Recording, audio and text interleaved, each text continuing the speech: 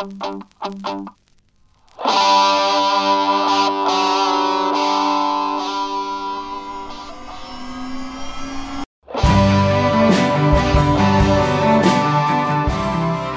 John Dickson here with a quick Undeception single. I hope you're doing okay. Every now and then, people raise the question about the tax breaks churches get today. The modern debate is something I raised in Season 1 in the episode titled Social Capital, if you want to have a listen to that. But where did it come from originally? Who was the first to think that churches shouldn't be taxed? And what on earth was the rationale?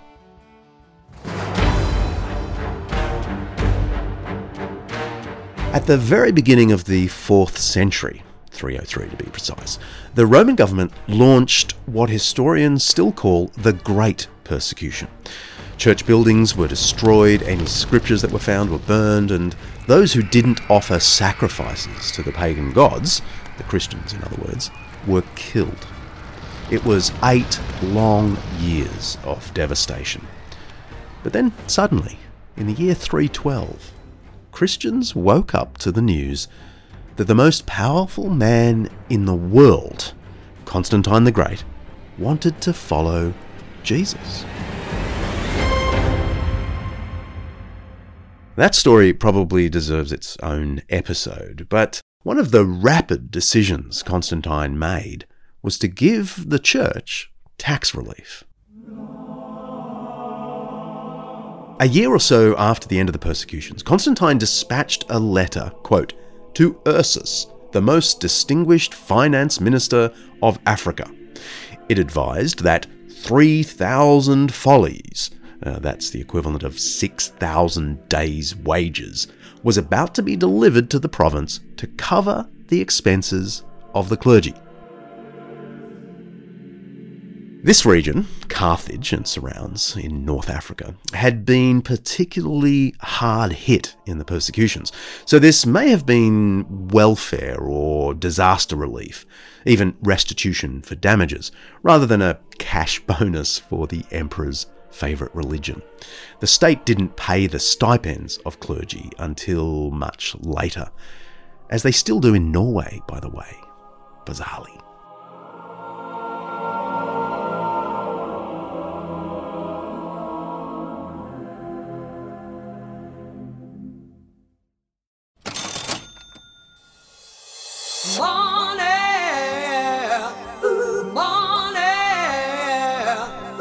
A small but significant financial change occurred on 3rd July 321, when Constantine ruled, quote, "Every person shall have the liberty to leave at his death any property that he wishes to the most holy and venerable council of the church."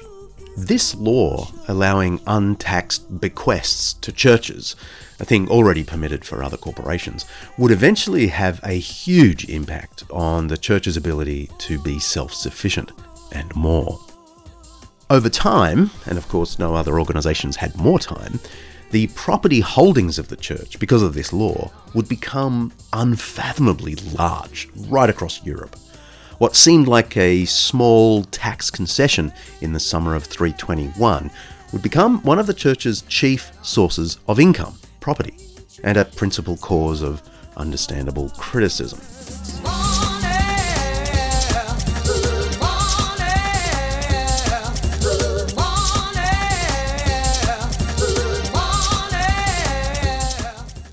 Another financial benefit was the clergy's exemption from what were called public offices. Many middle-class citizens of the empire were required to perform government services of various kinds. We might think of this as a form of taxation. This could involve giving lodging to visiting soldiers and officials, providing supplies to the city, collecting state taxes, or even sitting on municipal councils. These public offices were considered onerous, particularly when they involved taking time out of one's regular employment. I guess modern equivalents might be the compulsory jury duty in Australia or national service in Israel. France recently announced that all 16-year-olds must do a month of service training, in things like first aid and so on, after which they're going to be encouraged to do 3 months of volunteering for the public good. I like it. In any case, in the spring of 313, just 6 months after the emperor's conversion, Constantine wrote to the proconsul of Africa ordering that the clergy of the province should, quote, be kept absolutely free from all the public offices, for when they render supreme service to the deity, it seems that they confer incalculable benefit on the affairs of the state.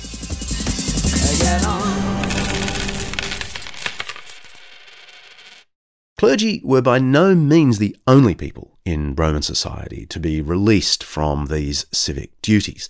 All pagan priests, professors, physicians, and leaders of the synagogues enjoyed the same privilege. Constantine was just now extending it to Christian clergy. Constantine's logic in connection with churches was that the activities of clergy, which included visiting the sick, distributing charitable gifts, and preaching those things into existence, were already valuable public offices.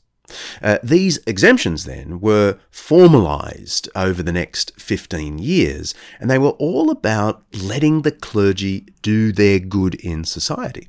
One of these laws of Constantine decreed that, quote, those who are called clerics shall be exempt from all compulsory public services whatever, lest they should be called away from divine services.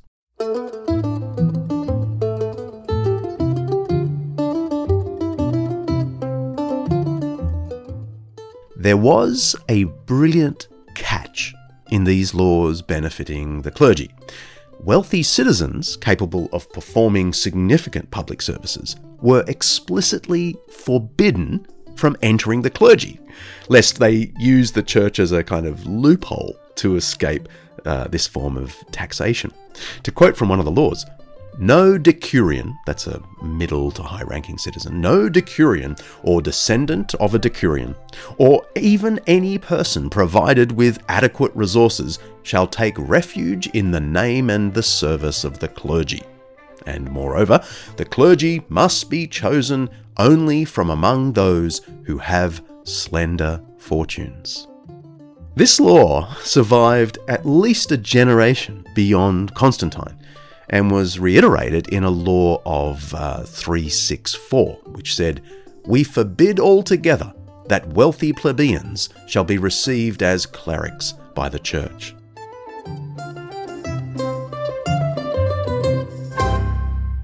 In this period, Roman law still had a pretty patronising view of the church and of the clergy. Princeton's Peter Brown says, the imperial laws made clear that the bishops and clergy received their privileges not only because they prayed for the empire, but also because they looked after the poor. The bishops and clergy were privileged precisely because they were not expected to be the equals of the rich. Times would eventually change, and maybe I'll deal with that on another day. How do you reckon Roman citizens generally felt about these tax laws benefiting the church? Some probably resented it, especially those who longed for the good old days of Christian persecution. They saw the admission of the church into respectable society as a kind of betrayal of traditional Roman ideals. But so far as we can tell, most Romans didn't hate Christians. By this time, the early 300s, pretty much everyone must have known at least one Christian. And so the values of Christianity were becoming better understood. I mean, lots of people still found the Christian denial of the Greek and Roman gods sort of weird, and Christians were sometimes called atheists because of this.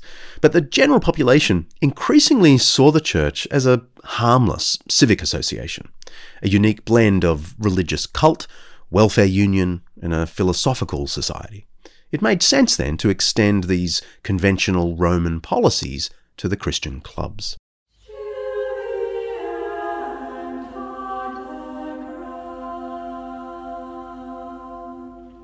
One of Constantine's laws reveals the rationale for giving churches the privileges enjoyed by these other imperial associations.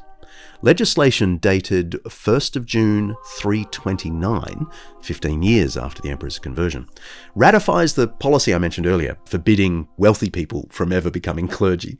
In so doing, the law makes this clear distinction between the role of the rich and the role of the church. Let me quote it. The wealthy must assume secular obligations through their taxes and public offices, and the poor must be supported by the wealth of the churches. There it is. Well-to-do citizens should attend to matters of state, but the Christians should get on with looking after the poor. The church was granted tax-free status in the 4th century because it was the empire's principal charity arm. It's a law that is still on the books in almost every Western country.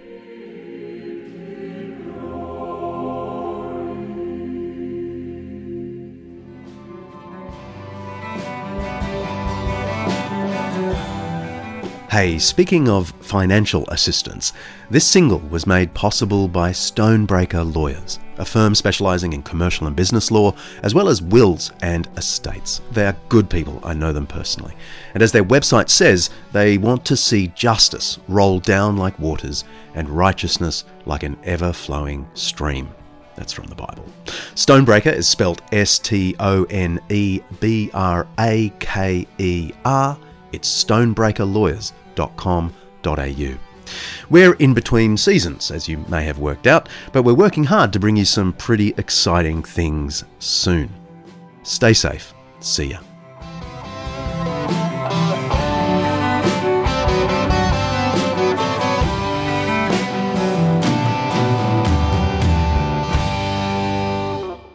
You've been listening to the Eternity Podcast Network. eternitypodcasts.com.au